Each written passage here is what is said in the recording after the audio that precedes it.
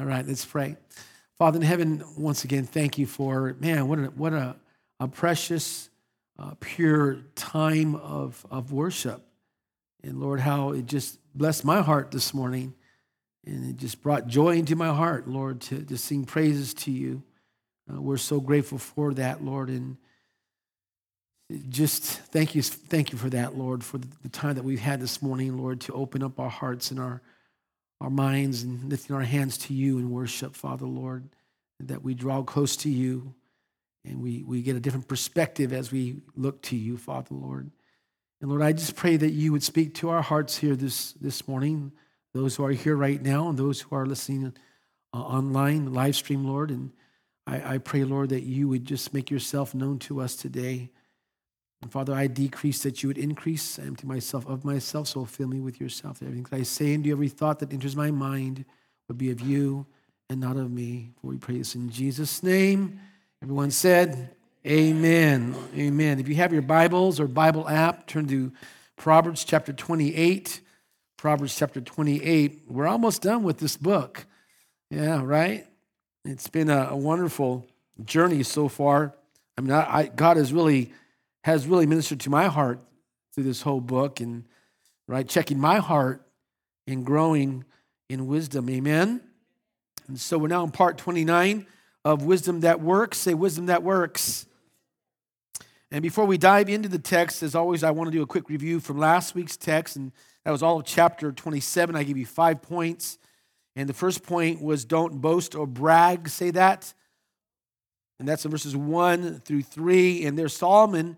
He warns us against living as if we're in control of our own destiny.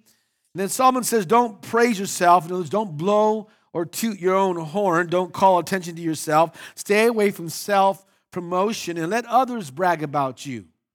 The second point was more dangerous than anger. Say that. More dangerous than anger. That's in verse 4 of chapter 27. And Solomon basically saying that while jealousy doesn't burn as hot and violently as rage, a jealous feeling can persist until it leads to an act of revenge. The third point was the best friend. Say that. The best friend, verses 5 through 18. Verses 5 through 18. And a best friend, a true friend, is one who will tell you the truth, who has the spiritual guts, say spiritual guts, to correct you, to be honest with you, to wound you with loving correction. And then Solomon says, don't forsake your friends, because when hard, difficult times come your way, you're going to need them to stand with you. You're going to need them to help you through it. Then he says, as iron sharpens iron, so one man sharpens, in other words, improves or develops another. The fourth point was more reflective than a mirror. Say that. In a mirror, verses 19 through 22. And Solomon says, as water shows and reflects your face, what's in your heart shows and reflects and also reveals what kind of person you really are. And then Solomon, what he does, he applies the idea of testing to praise, using it to measure a man, and it shows what he's really like. And if the man, if he gloats over it, he shows himself to be arrogant. But if he accepts the praise modestly, he shows his humility. The fifth point was diligent stewardship. Say that. Diligent stewardship, verses 23 to 27 of chapter 27. And Solomon basically says if you're diligent, if you're hardworking, if you're wise, if you're vigilant, if you give attention to and know well the state of your wealth, of your business, you're a good steward of what you have. He's saying if you do that, if you're a good steward of what you have, you will have more than enough to meet your needs, and not only your needs, but your family's needs as well. It's not only going to bless and be a blessing to you, but also to those around you. Say amen to that. This now brings us to today's text. The title of my message today is Sin Confessed. Everyone say that. 4 points. If you're ready, say yes. Point number 1 is a stable government. A stable government. Now, you'll notice as we go through these passages, some of the verses under these points don't really pertain to that point, but I'm trying to draw from one of the main verses of the point. Got it?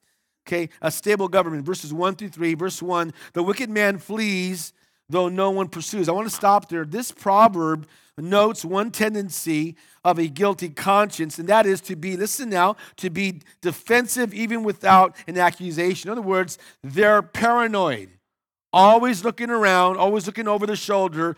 In other words, they live in fear. But, he says, but, there's that contrast, right?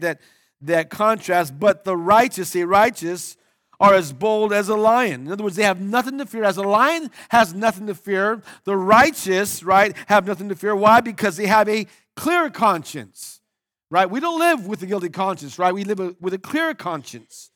And verse 2 says this, when a country is rebellious, it has many rulers. I want to stop there. Unrest and rebellion brings about constant change in government, and we see that all the time.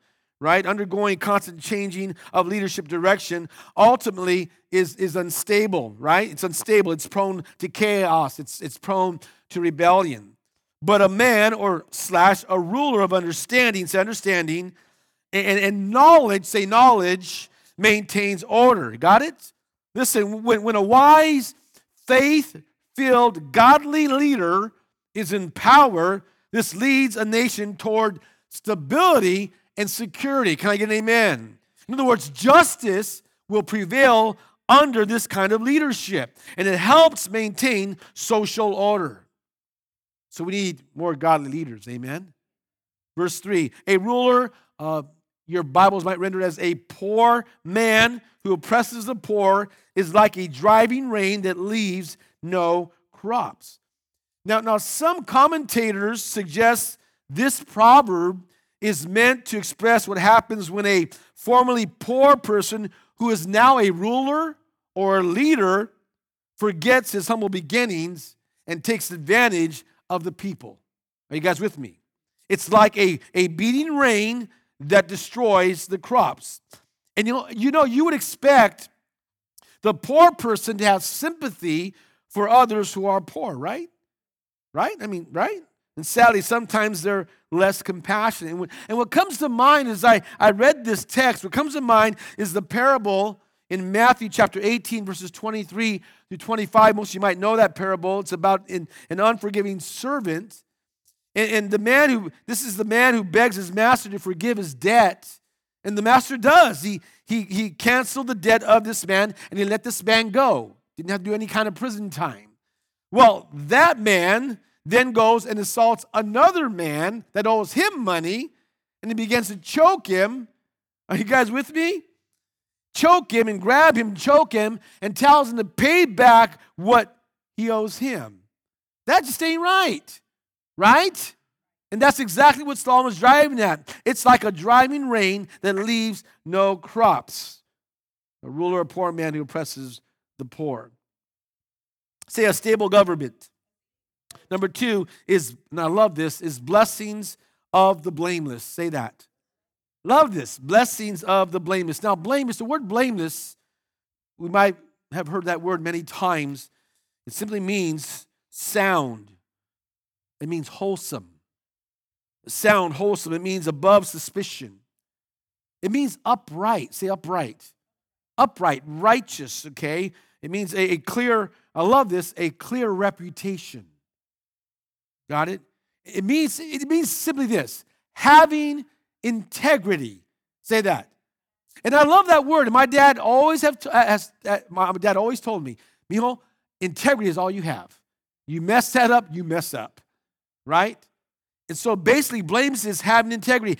And integrity is acting consistently with what you say you believe. Acting consistently with what you say you believe. In other words, you're not a hypocrite. Got it? So let's move forward now. Verse 4. Those who forsake the law, the word of God, praise the wicked. Now I want to stop there. In Romans, write this down. Romans chapter 1, verse 32. Romans 1, verse 32. Paul pointed this out, and he spoke of those who exchanged the truth of God for the lie.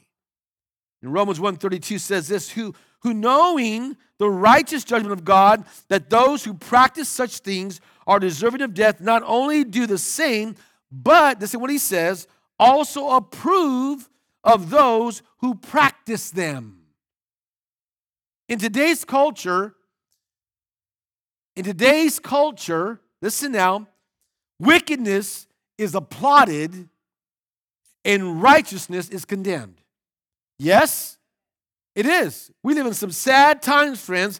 Culture, right? Culture applauds wickedness. They applaud sin. And they condemn righteousness. They condemn truth. As Isaiah 5:20, he says, the prophet says, they call evil good and good evil.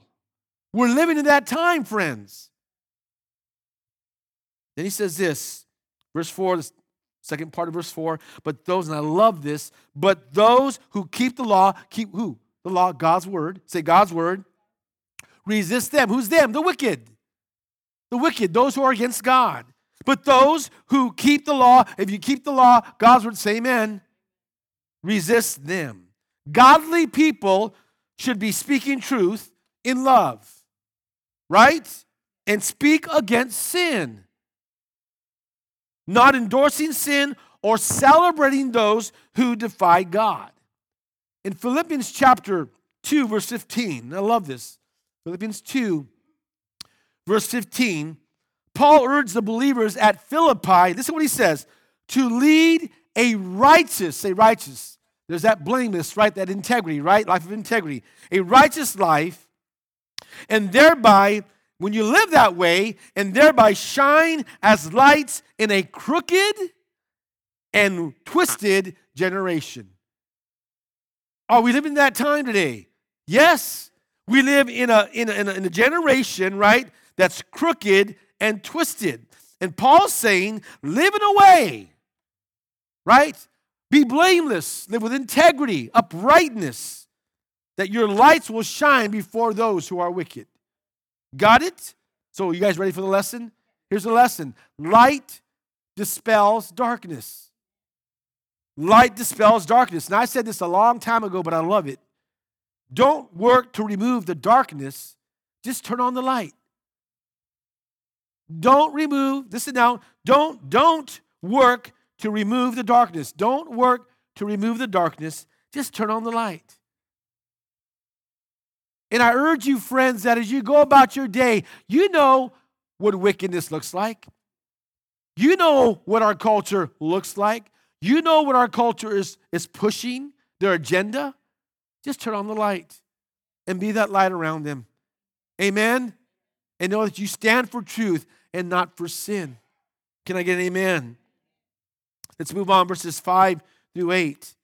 Evil men do not understand justice. Why? I'll tell you why. Because sin, say sin, clouds the mind to justice. Cultures that persist in evil become indifferent to justice. Get this, when something other than God becomes a priority, justice suffers. Are you guys with me? It suffers. Then he says this, but those who seek the Lord, say seek the Lord, understand it, speaking of justice, fully. Those who seek God, those who seek His word, understand justice. Why? Because we know that God is a God of justice. He's a just God. And if we serve Him, we're going to obey Him. Amen? And the law. Verse 6, better a poor man whose walk is blameless than a rich man whose ways are perverse. In other words, whose ways are twisted or manipulated, ways are warped. So what he's saying, it's better to be right with God. Say right with God.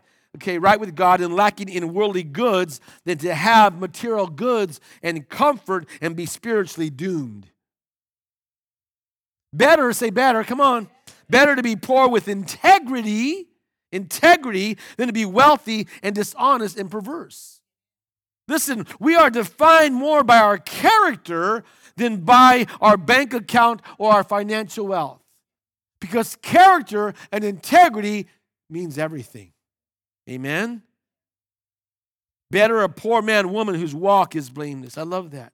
Verse 7, he who keeps the law, the word of God, is a discerning son, but a companion of gluttons, say gluttons, disgraces his father. So this verse here, what it does, it distinguishes between the wise son who honors his father, I'll say honors his mother by following the law, following the word, while the foolish son or daughter who disgraces his father or mother by associating with gluttons. Now, gluttons in this context means those who indulge in any desire beyond reasonable limits. Okay? They abuse it, whatever they're doing. Spending time with people lacking self-control can lead to temptation or being caught up in someone else's consequences. Amen? You want to honor, listen, you want to honor your father and mother? Be one who follows God's word. Amen? Don't be a fool. Got it? Verse 8, he who increases his wealth by exorbitant interest or excessive interest amasses it for another who will be kind to the poor. Now I want to say this. Interest was not allowed by the law of Moses. Got it? Interest was not allowed by the law of Moses. Loans were intended to assist the poor, not to exploit them, so the lender can become rich. You guys with me? So here in the text, here the threat is made that those who do this to the poor, in other words, those who profit from the poor, will have it taken away from them by God and give it to someone who is kind to the poor. Wow. In other words, friends, this is it. Justice will overcome injustice. God will not allow oppressive criminals to have the last word, because God has the last word. Now, if you're saved, say amen. The grace of God, and I want you to get this, the grace of God establishes the principle of helping others freely and not for gain. We are called to help others freely and not for gain. In other words, I'm not going to help this poor person or this less unfortunate person, right, to get something back. I'm just going to help them because I love them and because I love God. Amen? Verse 9, if anyone turns a deaf ear to the law, to God's word, even his prayers are detestable. That's heavy. In other words, you know what he's saying here? If you don't listen to God, then God will not listen to you. Bottom line. If you are deaf to God's law, if you are deaf to his instructions, if you are deaf to God's word, how then do you expect God to speak to you? Right? Write this down, Psalm 66:18. Psalm 66:18. The psalmist writes this, if I had cherished sin in my heart, the Lord would have not listened. Isaiah 59:1 and 2. Isaiah 59, verses 1 and 2. Surely the arm of the Lord is not too short to save, nor his ear too dull to hear, but your iniquities, your sin, have separated you from your God. Your sins have hidden his face from you so that he will not hear. Now stay with me here. Having God pay attention to our prayers is related toward having the right heart towards him and his word. You want God to hear your prayers as believers here? Then have the right heart toward him and his word. And the only prayer that God hears from a non-believer is a prayer of repentance. Amen? Verse 10, he who leads the upright along an evil path will fall into his own trap.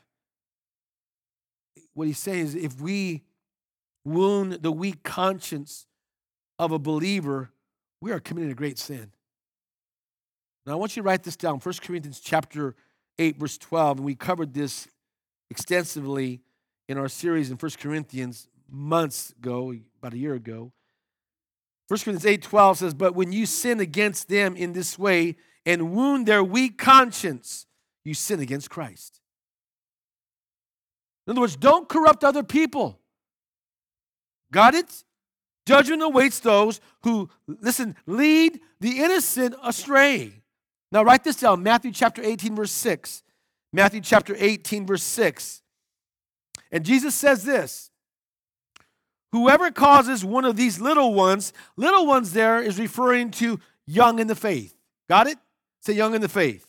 Whoever causes one of these little ones, young in the faith, who believe in me to sin, it would be better for him if a millstone were hung around his neck and he were drowned in the depths of the sea. Wow.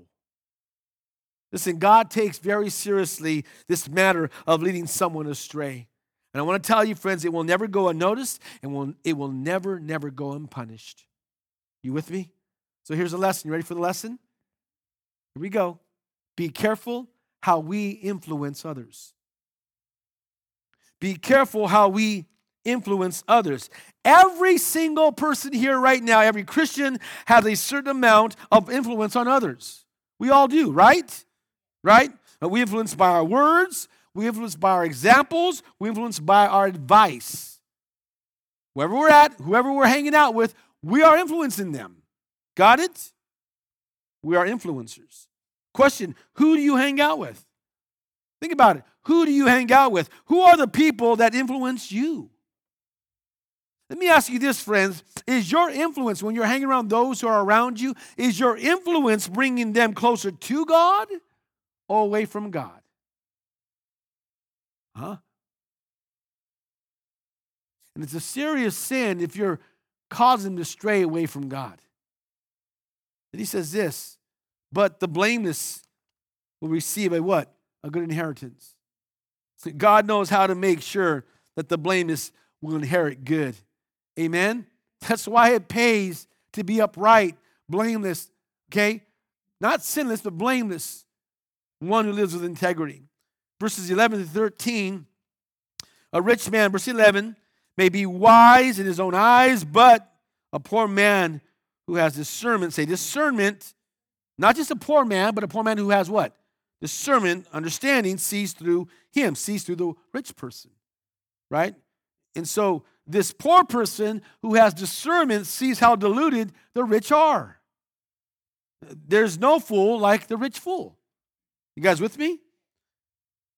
The rich man often is conceited, but the humble poor man can see right through them. Then I want to say this. It's not just any poor person who sees through the conceit of a wealthy person, but the one who has discernment and understanding, right? Because sometimes a poor person can be just as absorbed in getting rich as a wealthy person, right? Now I want to say this before we move forward. Wealth is not wrong. It's not wrong to be wealthy. You guys with me? It's not wrong to make money, to have money. It's not a bad thing.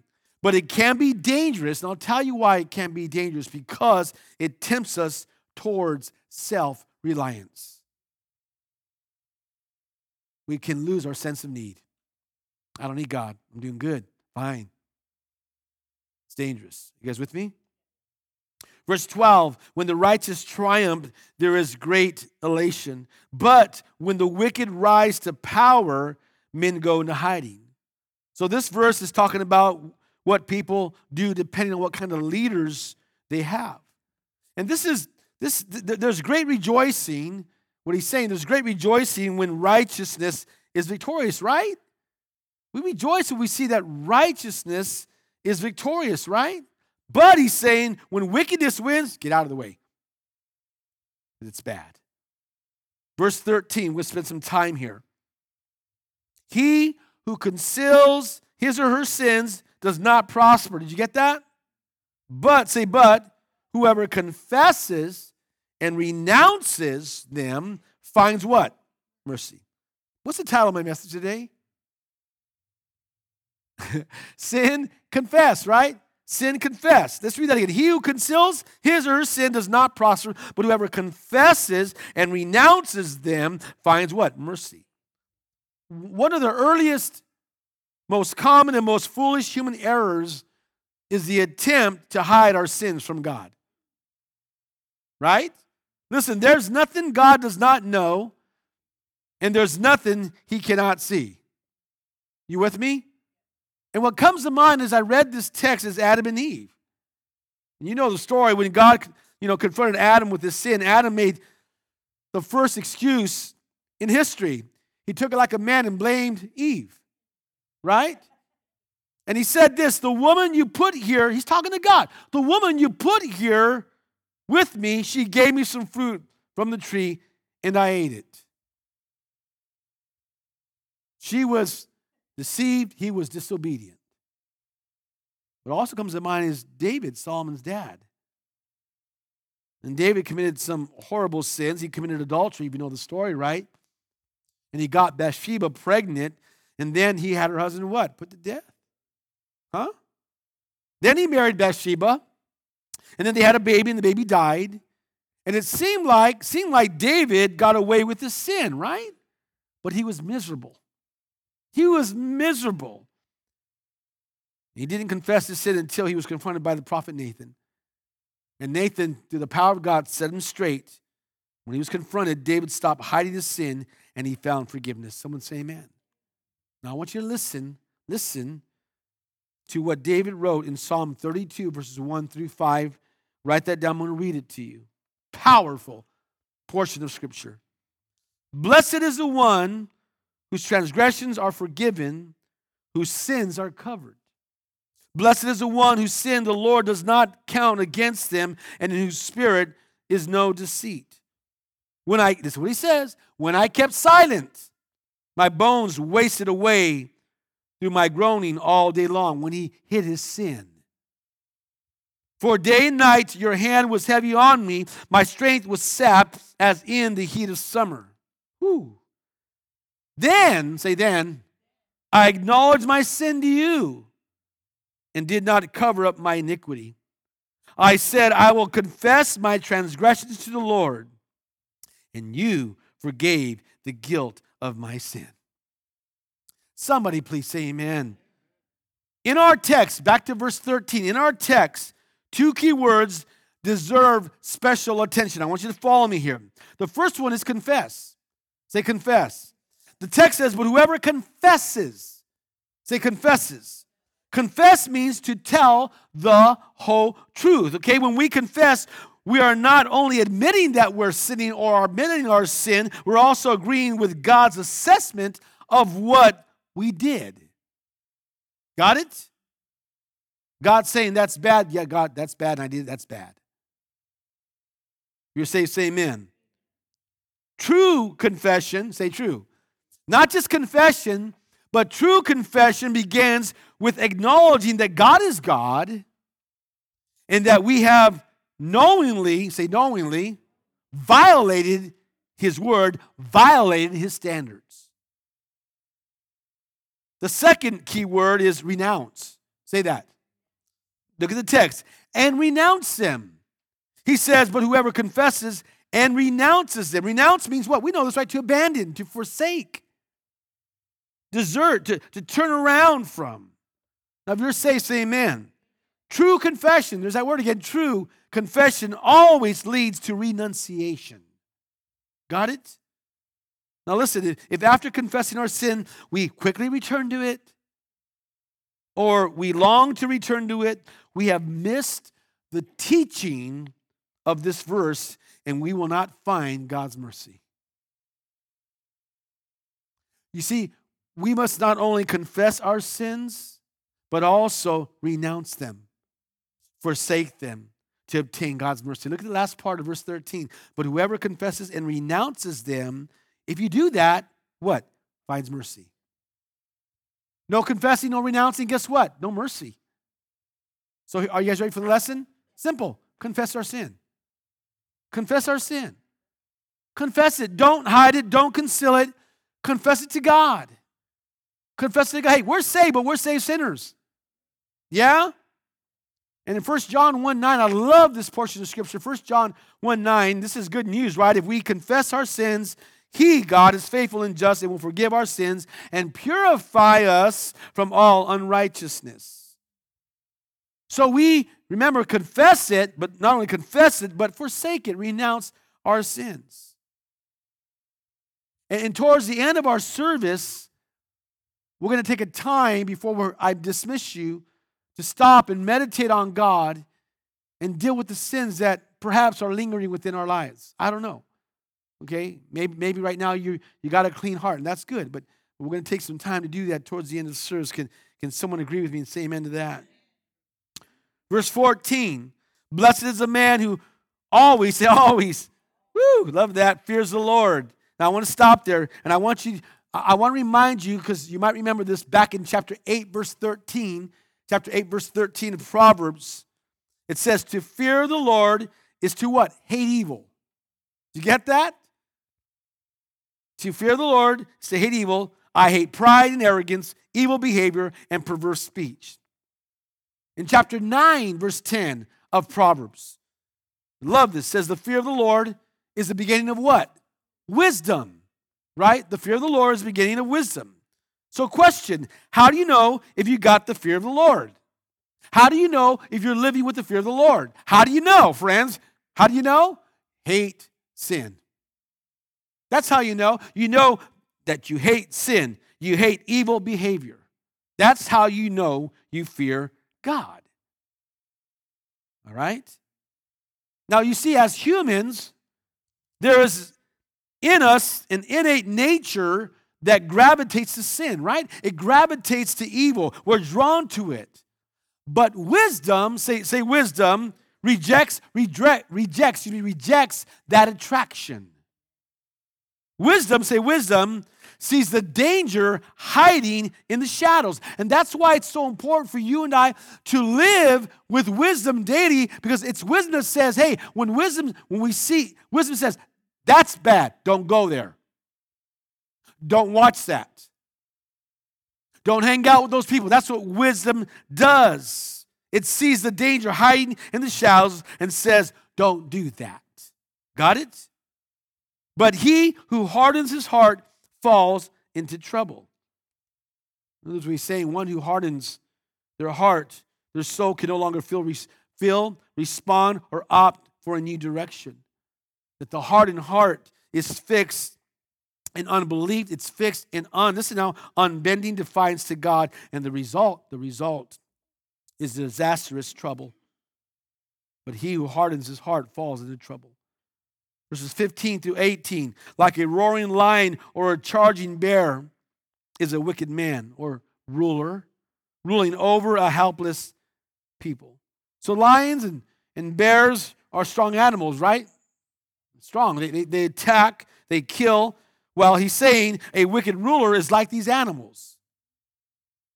Doesn't care about his people, doesn't care at all, and he will attack them, and he will even kill them. Verse 16, a tyrannical ruler lacks judgment. I want to stop there. This makes me think about Solomon's son, Rehoboam. If you know the story, friends, he listened to his unwise young friends who had no wisdom, right? He rejected the wisdom of the wiser older men and oppressed the nation and ended up splitting the nation. But he who hates ill-gotten gain will enjoy a long life or a long reign. So in other words, he's saying it's the righteous ruler, it's the righteous leader who will remain in power, and they're often loved by the people. They inspire confidence and security in their people. Verse 17, a man tormented by the guilt of murder will be a fugitive till death. Let no one support him or her. Now, was he saying this? Simply this: a murderer should not be assisted in his or her effort to flee. Must be held accountable. Verse 18, he whose walk, in other words, pattern of behavior is blameless. Okay, he whose walk, pattern of behavior is blameless is kept safe. Got it? The believer may encounter trials, and we know that, right? Hardships, but God will not let his redeemed ones suffer permanent defeat. But he whose ways are perverse will suddenly fall.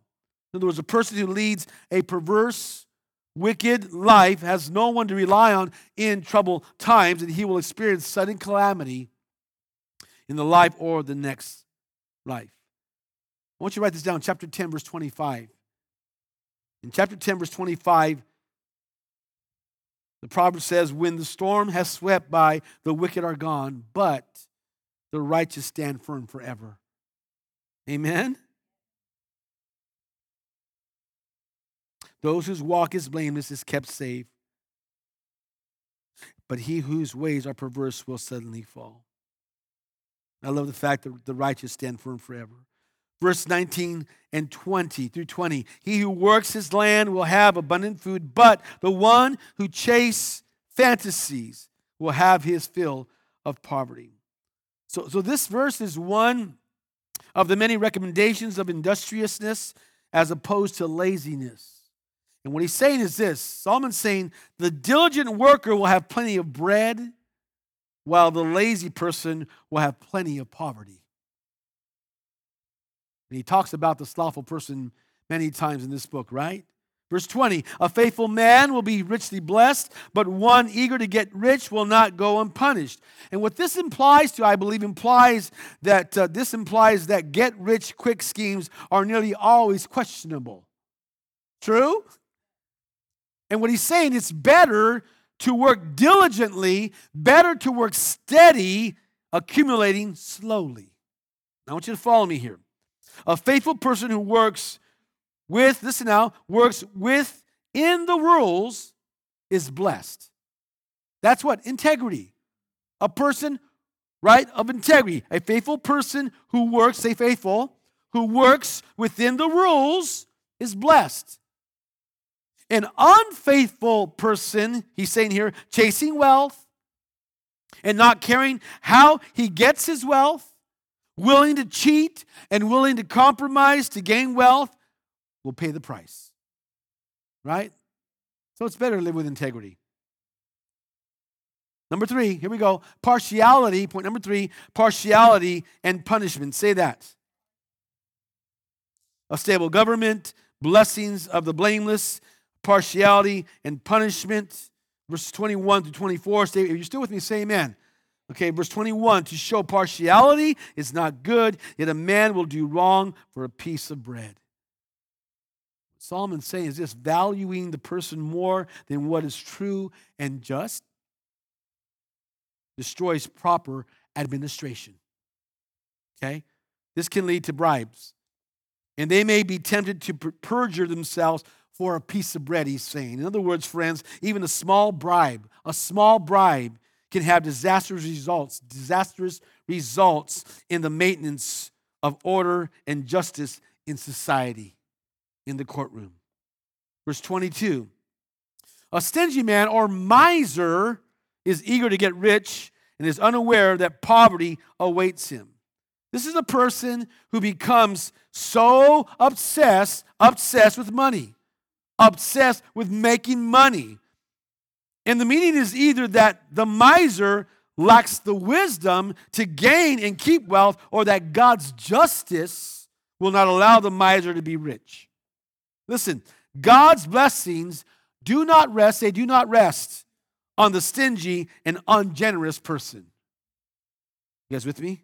Verse 23, he who rebukes a man, corrects a man, will in the end gain more favor than he who has what? A flattering tongue. We talked about this last week a bit, right? About being honest with people, don't flatter people, right? So rebuke, correction may not make you feel good, okay? But it will help you become better. Flattery, on the other hand, flattery will make you feel good, but it won't help you become better. Got it?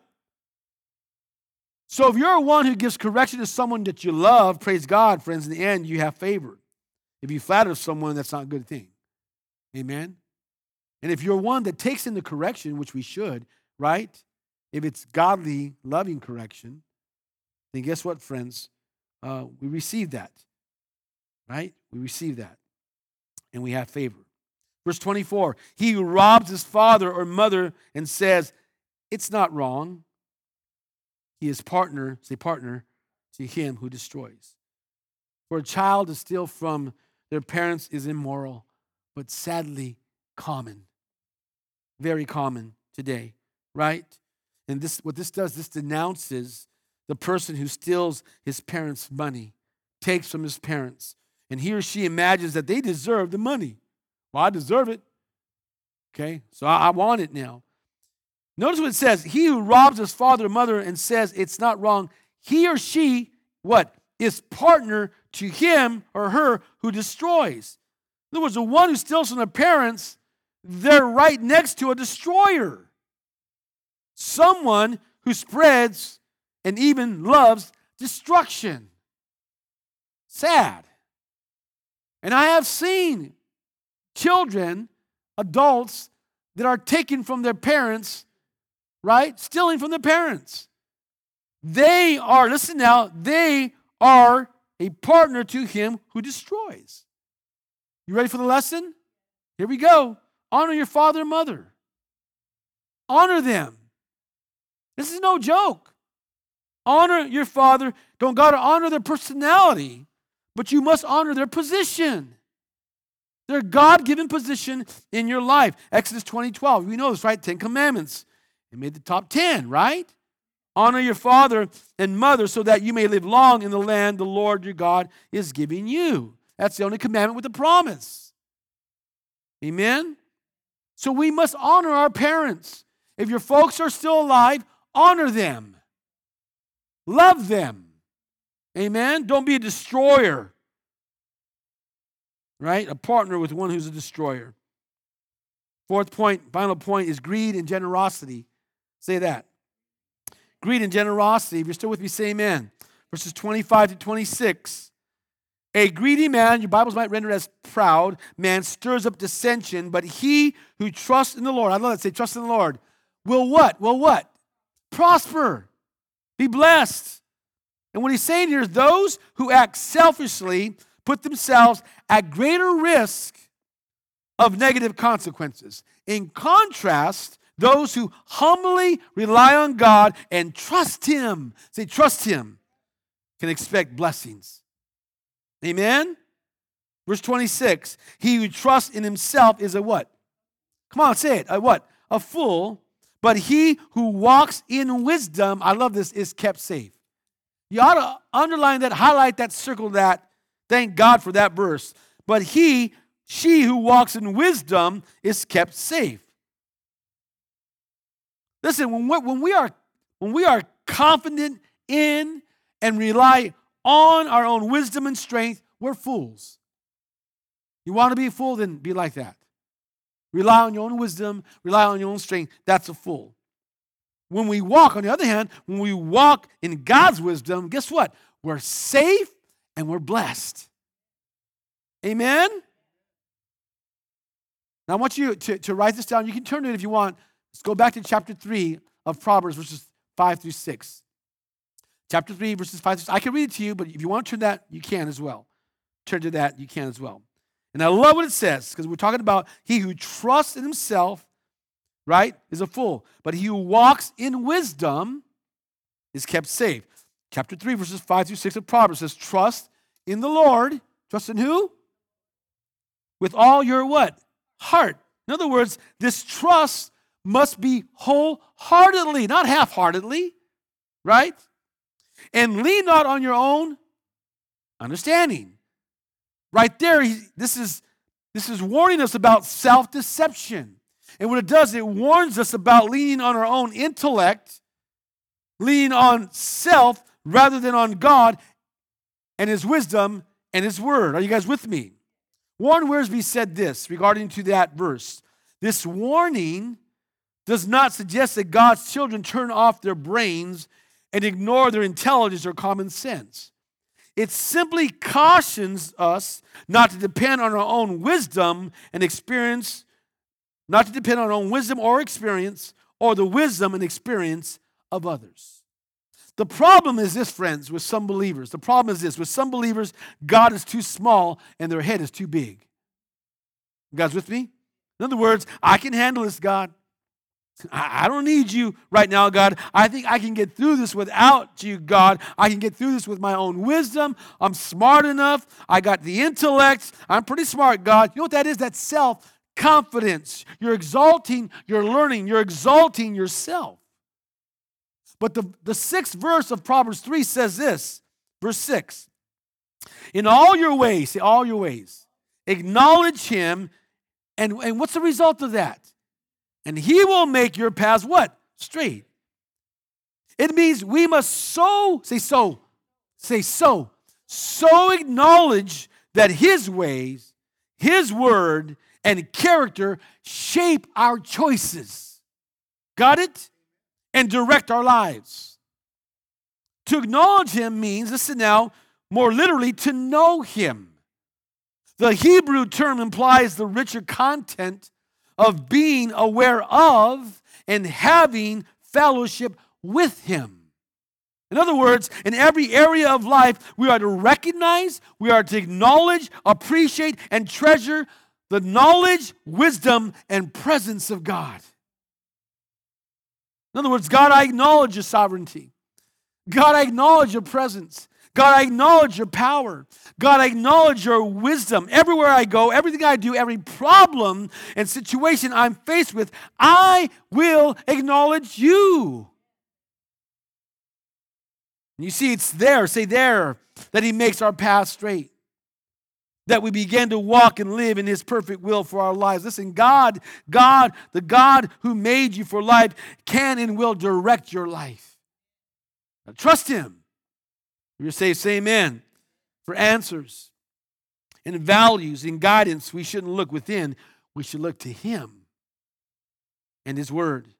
That's walking in wisdom. It's there. Say it's there. It's there that we're kept safe. It's there that he makes our paths straight. Amen? So who are you trusting in? Huh? Yourself or God? Who are you trusting in? Yourself or God? God. Verses 27 to 28. He who gives to the poor will lack nothing. In other words, God blesses sincere generosity. A truly generous person, he's saying here, doesn't miss what they have given away. You give it, you're not going to miss it because God's going to honor you for it. But he who closes his eyes to them, to the poor, receives many curses. The person who refuses to see poverty or to ignore poverty and the needs of the poor, God will not bless. God will not bless. Verse 28, we're almost done here. And this proverb is a variation of verse 12. You go back to verse 12, it's a variation of that verse. And what it does, it's reversing the lines. Verse 28, when the wicked rise to power, people go into hiding. But when the wicked perish, the righteous thrive. Say the righteous thrive. In other words, when wicked people come to places of prominence and rule, it's bad for the community, it's bad for the nation, it's bad for the world. When the wicked and their influence, he's saying, pass or perish, the righteous increase, they thrive along with their influence. And this is a blessing for a community, this is a blessing for a nation. Amen? So here's the lesson, I'm going to let you go. Are you ready for the lesson? Pray for godly government.